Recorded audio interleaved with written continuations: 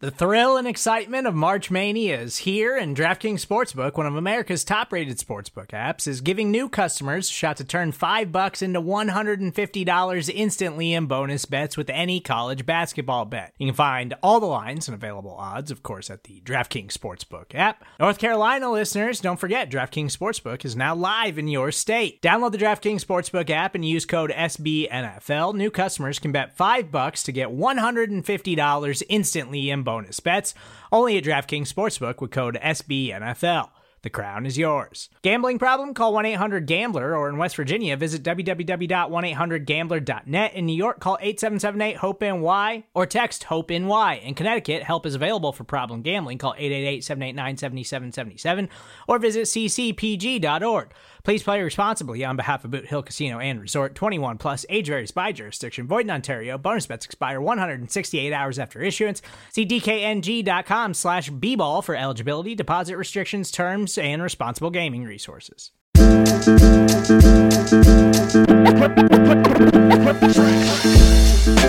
All right, Buffalo Bills fans, welcome to another episode of Breaking Buffalo Rumblings. Anthony Marino, happy to be here with you once again, talking everything Buffalo Bills. And here we are, trade deadline day in the NFL, and I know many Buffalo Bills fans were excited coming into this day, thinking, what would Brandon Beane do? Would there be that opportunity where the Buffalo Bills make some moves, right, to maybe address some needs, especially on the defensive side of the ball? And nothing happened. You know, as you kind of look through some of these pieces, I think there was certainly talk. What might the Bills do? Would they address maybe the depth issues at cornerback? Would they look to do something at nickel cornerback? Maybe add some depth at linebacker? Maybe add a one-tech defensive tackle? And there were no moves that were made by Brandon Beane and the Buffalo Bills at this time. And, you know, for you Bills fans, I want to ask you, like, how do you feel about that right now?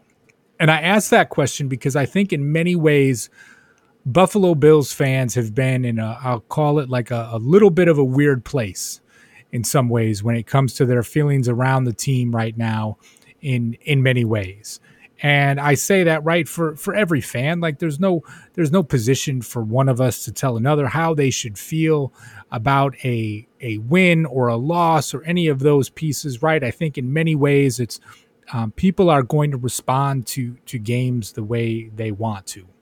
But for me, it was interesting, right? Like I was certainly with the game against the Patriots on Sunday, more of a, you know, get the monkey off your back kind of scenario. Of course, the game was closer than I would have liked it to have been.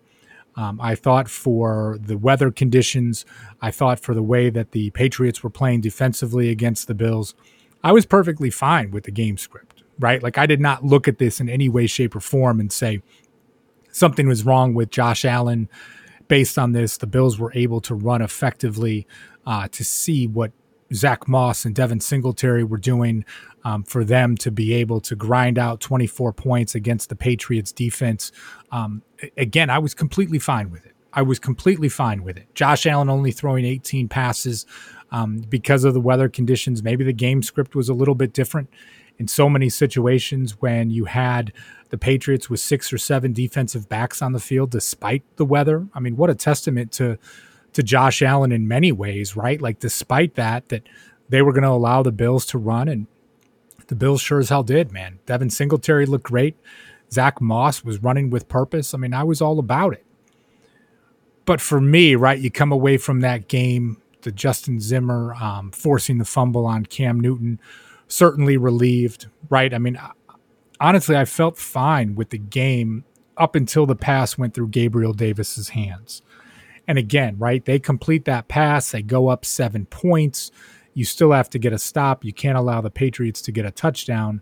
But I just felt like, you know, again, and not to just put things on one play, but would fans have felt differently about that? I guess what I'm trying to say is, right, like I looked at the Jets game where Allen throws for over 300 yards, but they don't really deliver in the red zone, right? So they've 6 field goals, 8 field goal attempts, but they win the game, right? And I didn't look at the Jets game. At no point was I ever worried about that game. Then you look at this game against the Patriots again, you know, they're hanging on longer than you would like to, but it's fine. Like I said, until that point with the Gabriel Davis drop, the ball going through his hands. I mean, I was fine that I really did not feel that the Bills were not going to win that game. For the most part, right, being successful, 4 trips to the red zone, 3 touchdowns, 1 field goal, I was okay. But then you get online afterwards and it seems like fans were not okay. Even where I did a poll on Twitter, and I mean, I got 159 people weighed in on it, which I think is enough, right, when you talk about a sample size. And roughly 74% were like, hey, a win is a win. I'm good with this. And around 26%, they were not satisfied with the Bills defeating the Patriots on Sunday. And really it came to a number of different things. I'd get feedback that the passing game wasn't proficient enough in this game. I mean, honestly, and again, to me, I was thinking to myself, well, with the weather, I guess I'm not really too surprised. The Bills haven't been able to run the football all year. For them to go heavy with the run, about 65% of their plays, and that to be effective. I mean, I looked at that as 1, game script of what the Patriots defense was doing, but 2, really tying into what the weather looked like. And I was fine with that. I mean, the weekend before, again, would I've liked to seen Allen get a couple of touchdowns, that one to Croft or Gabriel Davis with the penalty? Sure. But he was efficient. He passed for over 300 yards. The Bills won the game. It was fine. The game against the Patriots, I mean, the Bills only win by 3 points. I mean, the spread was 4 points. I'm fine. But again, you go to this and it seemed like people were not fine online. And then it seemed to be that more of an anxiety building up for some as it related to the trade deadline, right? Like that, just do something, just do anything. Gosh, I even heard Joe Biscaglia say that on his podcast, right? Brandon Beane, you just got to do something. And it's like, but as Bruce Nolan said on his podcast last week, like when you say just do something, well, what do you mean by just something, right? Like there were no one-tech defensive tackles that were really traded at the trade deadline that you would look at and say, oh my gosh, the Bills should have done that. There was not. And you look at a lot of these pieces, and I do think to myself, right, like we talk a lot and say, oh my God, the Bills should dominate. They should do this. They should do that. The Bills have plenty of their own injuries that they're dealing with right now, right? You think on the defensive side of the ball, Gerald Butler out of the game on Sunday, certainly one of their more effective defensive tackles, at least playing at the 1-tech. Micah Hyde, we know what he brings to the team being out. Josh Norman being out, again, a little bit of a toss-up, right, with him or Levi Wallace. But along those same lines, we know that Quentin Jefferson and especially Matt Milano were both on a pitch count. It's a different-looking defense right now in many ways. And you can say to yourself, okay, if Milano comes back healthy and we don't have to see A.J. Klein anymore, kind of problem solved. If Butler comes back healthy, he can play the 1 technique. You can rotate Quentin Jefferson and Ed Oliver at the 3 technique and kind of doing some different looks. Okay, not bad there. Obviously, Micah Hyde, a difference maker. We know that you need him. And honestly, I'd like to see some more Dane Jackson getting a chance again after a successful game against the New York Jets. But I guess what I'm just trying to say is, going back to the question, like, how do you guys feel? And that the Bills did not make a trade at the trade deadline. I mean, I know usually it's kind of exciting and this and that. If they could have added a 1 technique space eater, right, that kind of can fill that void of Star Latulele that, and it is so funny, man, like how many fans just hated on Star for such a long period of time. And then all of a sudden you get with it and, and here he is out of the lineup and people finally starting to appreciate what it is that he brings to the team. Now, while the Bills did not make a trade, they did make 2 signings. And again, right, when you look from this standpoint, maybe one of those situations you think to yourself, okay, it's a little bit of a long shot, but if it's one of those pieces that it does work, maybe it can work for you. The first off that was announced yesterday, Darren Lee, the linebacker, signed to the Buffalo Bills practice squad.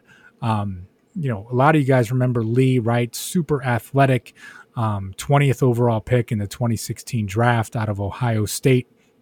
Right now, this is one of those pieces when you talk about a player that has an insane level of athleticism. I think he ran like a 4.45 40 at the combine in 2016.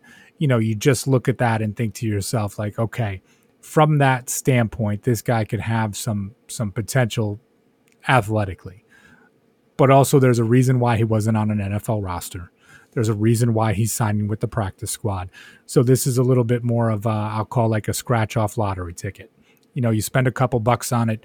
If you hit big with it, fantastic. If you don't, nothing really lost here, right, from that standpoint. But again, if Darren Lee, if you look at it and say, hey, with his athleticism and can somewhat be a complementary piece, if Matt Milano's on a pitch count or depending on what's happening and, maybe he just needs to get in the right system, we've seen crazier things happen before.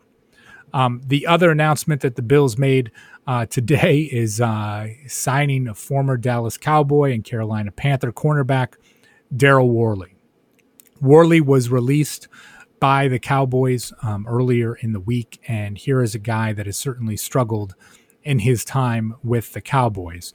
Now, of course, I can already hear the eye rolls through through the speakers. Here's another guy that spent time with the Carolina Panthers under Sean McDermott and Brandon Beane. From that standpoint, right, when you look at it with some of the injuries, again, with Josh Norman and taking place, I mean, Worley can come in and again, a low-risk signing. The Bills made the release of Lafayette Pitts in a corresponding move. And, here's someone that could come in and be a bit of a depth signing. We will have to see what this looks like, what type of impact that he can have. Again, certainly struggled in his time with the Cowboys. Sometimes you look at someone that has had success earlier in their career, and let's be honest, the Cowboys defense has been atrocious so far this season. So everyone on the defense has been struggling. We have seen that piece. If he is to come in Buffalo and, maybe has the opportunity to do something in the slot or has to do something, filling in on the outside. Again, a low-risk signing for the Bills, someone that they know can come in as part of Sean McDermott's defense and see what happens. So, a couple of low-end signings for the Buffalo Bills. No fireworks coming at the trade deadline. I hope Buffalo Bills fans aren't too disappointed from that standpoint. And you know what? From that, we look at things and say, okay, now you're going to host the Seattle Seahawks, one of the top offenses in the NFL, on Sunday, and let's be ready to go. So anyway, I'm going to wrap things up, kind of an abbreviated podcast for you this week with no real activity taking place at the trade deadline, but I appreciate you guys always tuning in, listening to Breaking Buffalo Rumblings, and as always, go Bills. Hey, this is Scott Galloway, author, professor, entrepreneur, and most importantly, host of the Prop G podcast. We got a special series running on right now called The Future of Work, where I answer all your questions on, surprise, the future of work. Questions including, what are we missing when we work remotely? Or how do we handle work-life balance when a major opportunity comes knocking? From the provocative to the technical, we're offering insights you won't want to miss. So tune in to The Future of Work, a Prop G Pod special sponsored by Canva. You can find it on the Prop G Pod wherever you get your podcasts.